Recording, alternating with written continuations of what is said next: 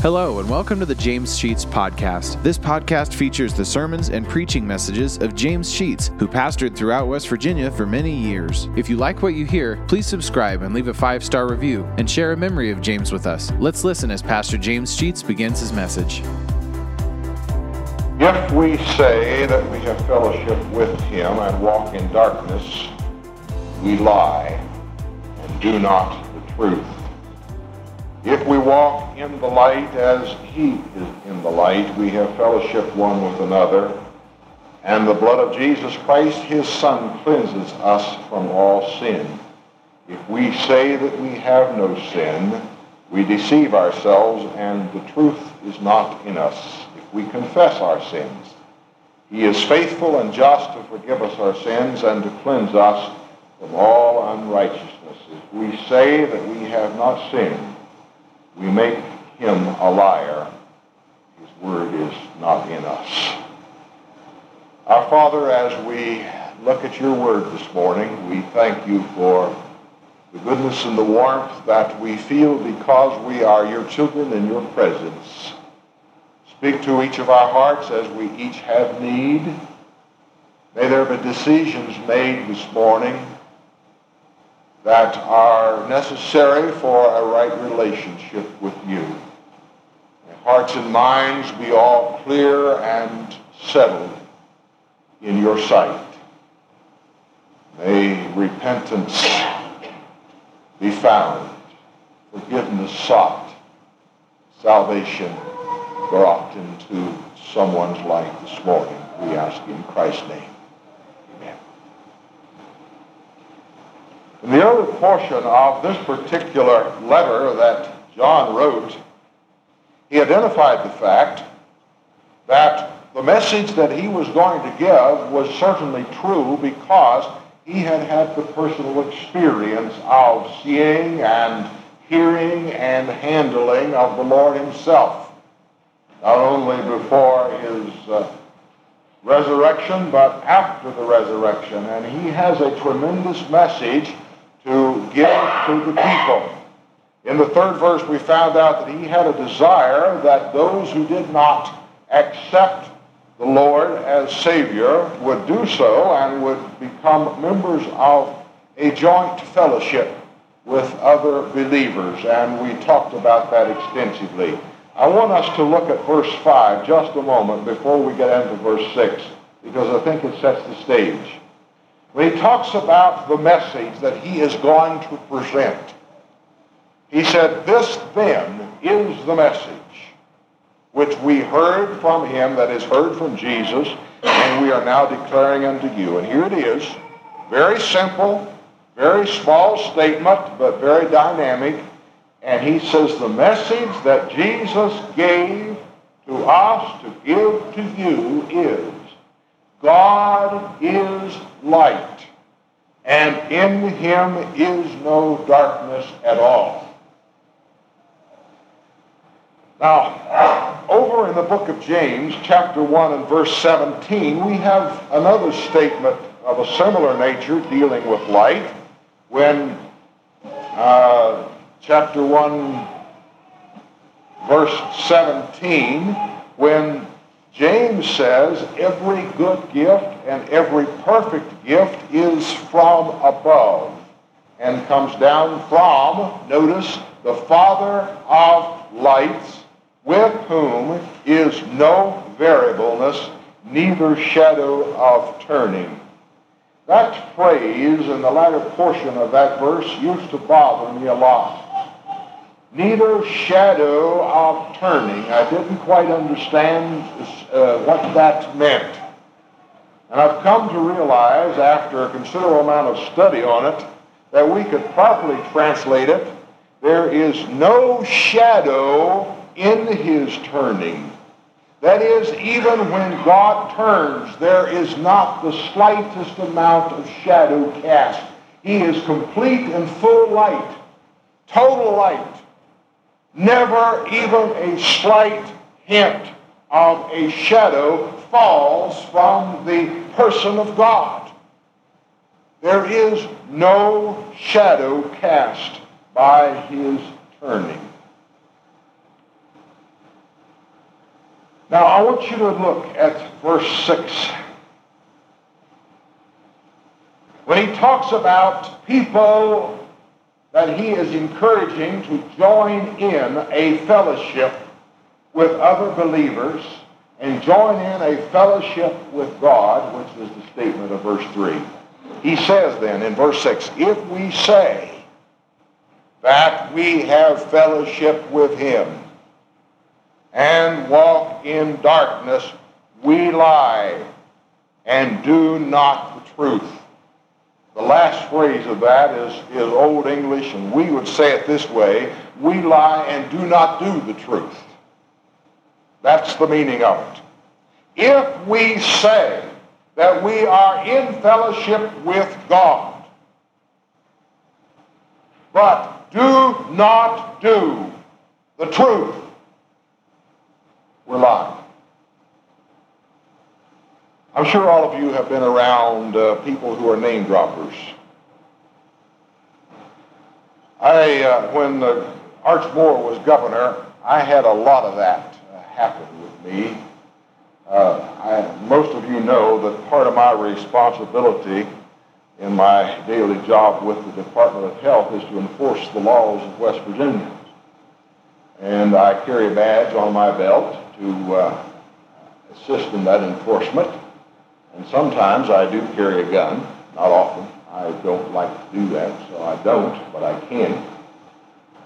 And when I am in confrontation with someone over a particular enforcement problem, I am frequently, and was definitely during Arch Moore's days, confronted with name droppers who will say to me, well, you know, when I was in the governor's office the other day, Arch said to me,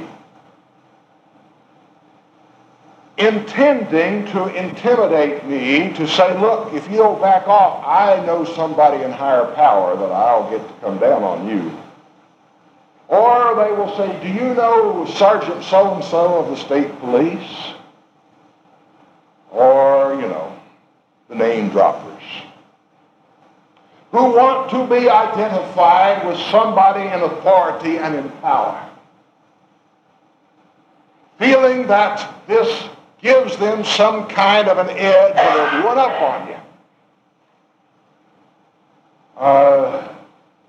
I'm sure this happens in all walks of life. It certainly did when I was teaching school, and when I was principal, and one of the teachers would let it drop that he or she knew the superintendent by first name and would call him by first name in order to get me to, back off and do something different. Name droppers. This is what John is talking about. If we name drop that we have fellowship with God, and don't follow this name dropping with action that parallels it, we're lying. I happen to know that some of the people who want to drop Arch Moore's name was lying through the teeth. They've never been in his office, probably never talked to him. But it's a good way to make people think that you're something that you are not, is to find a name that you can hold on to and make people think that you are identified with that person. This is what many people, both inside and outside the church, do in trying to get others to think they certainly are living right at the foot of the cross, when in fact they're living at the mouth of hell by dropping the Lord's name in certain locations or in certain company or at certain times that would tend to elevate everybody else's attitude and idea toward him or her. John is saying talk is cheap, but action has value. Now, I want you to notice a little word that we sometimes overlook when he said lie and when he said say. Look at the word immediately preceding it.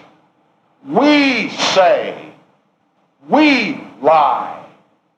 John identifying himself with other people. In other words, it is possible that believers do this as well.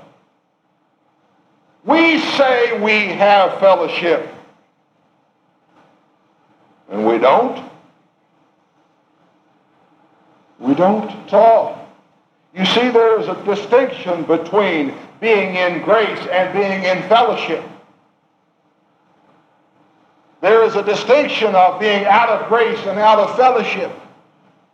We can certainly be in grace, that is, that we have received the love of God through the Lord Jesus Christ. Our sins have been forgiven. We are saved, but we certainly are not living like it. Here is the out of fellowship Christian who says, oh yes, I love the Lord.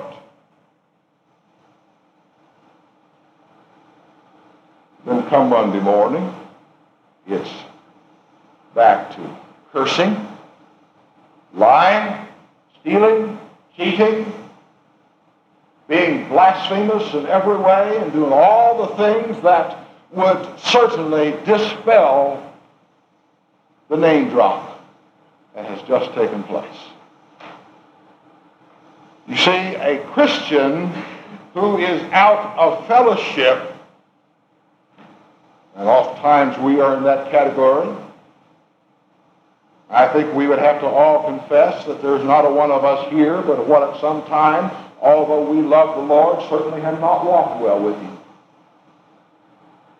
Although we believe with all our heart, and it did in fact take place, that there was a day that we were saved, and we became a child of God, have not been living as we should have lived with Him, and we're out of fellowship. And so we say that we are in fellowship. Yeah, we're in fellowship. Yes, the Lord and I. You see, the Lord and I just had a conversation. Well, the last time I talked to the Lord, He said to me, you see the name drop?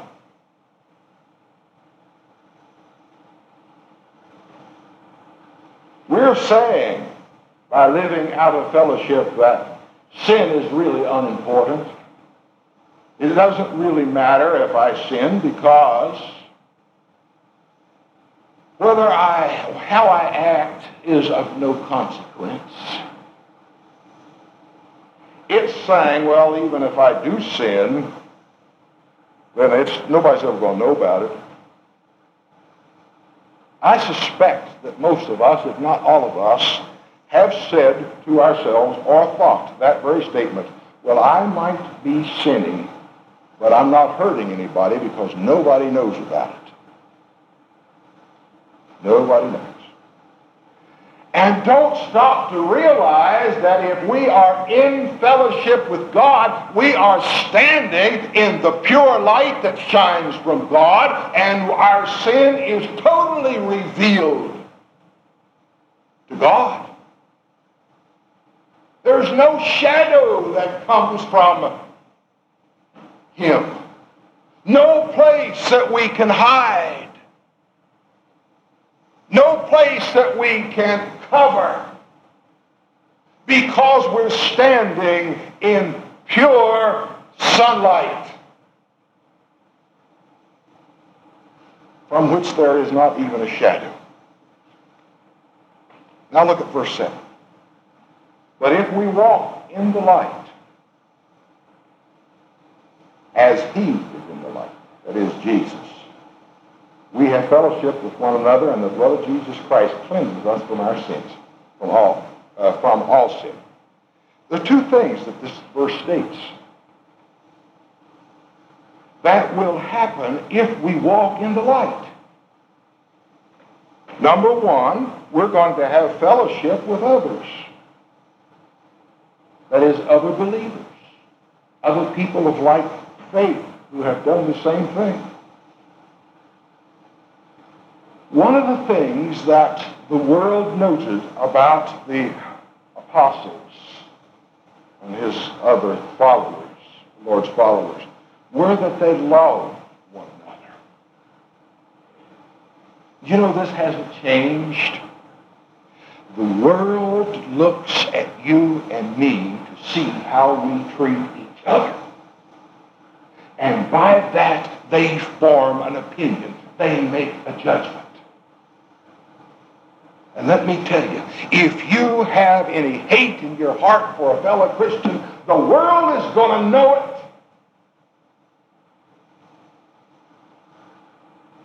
John is saying one of the products of walking in light is that we have fellowship with each other. Timothy Dwight, a hymn writer, wrote these words. I want you to listen to one verse. I don't know if it's in our hymn book or not. I haven't looked for it. It's sung a lot in some churches. It says this, I love thy church, O God. My walls before thee stand, dear as the apple of thy eye, engraven on thy hand. For her my tears shall fall, and for her my prayers ascend, to be my cares and toil, to her my cares and toils be given, till toils and cares shall end. I think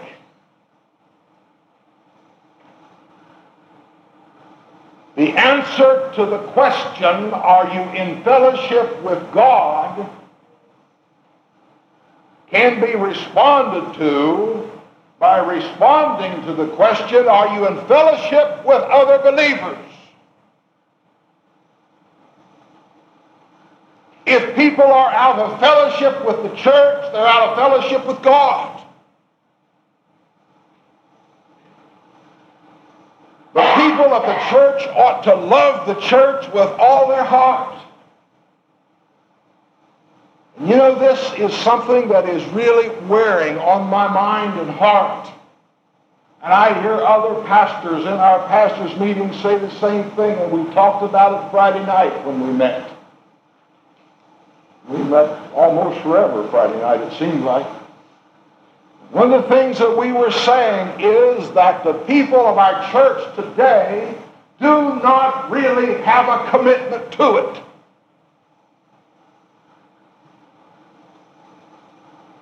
Not just here, but everywhere. And seemingly it's becoming worse and worse. That it's easy for a person to get up and leave and go.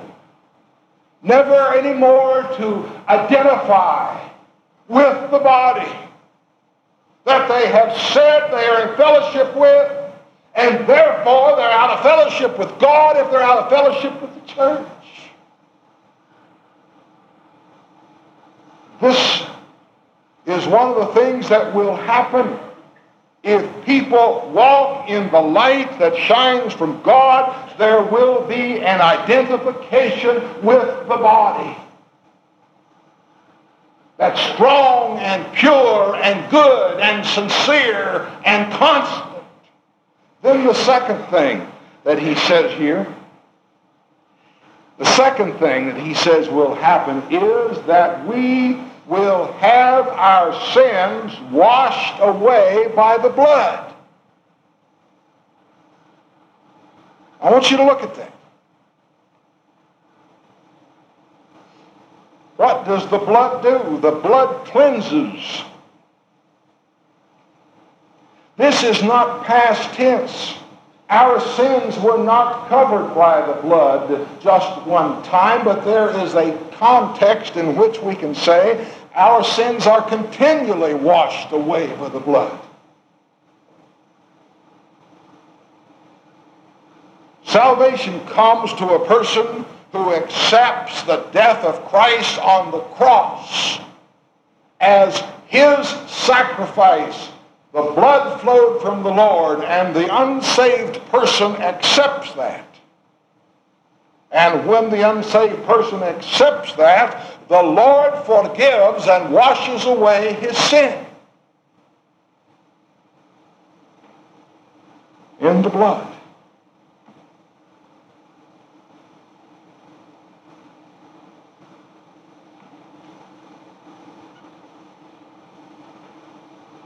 then what happens? There is no point in going back to the Lord and talking about that past sin,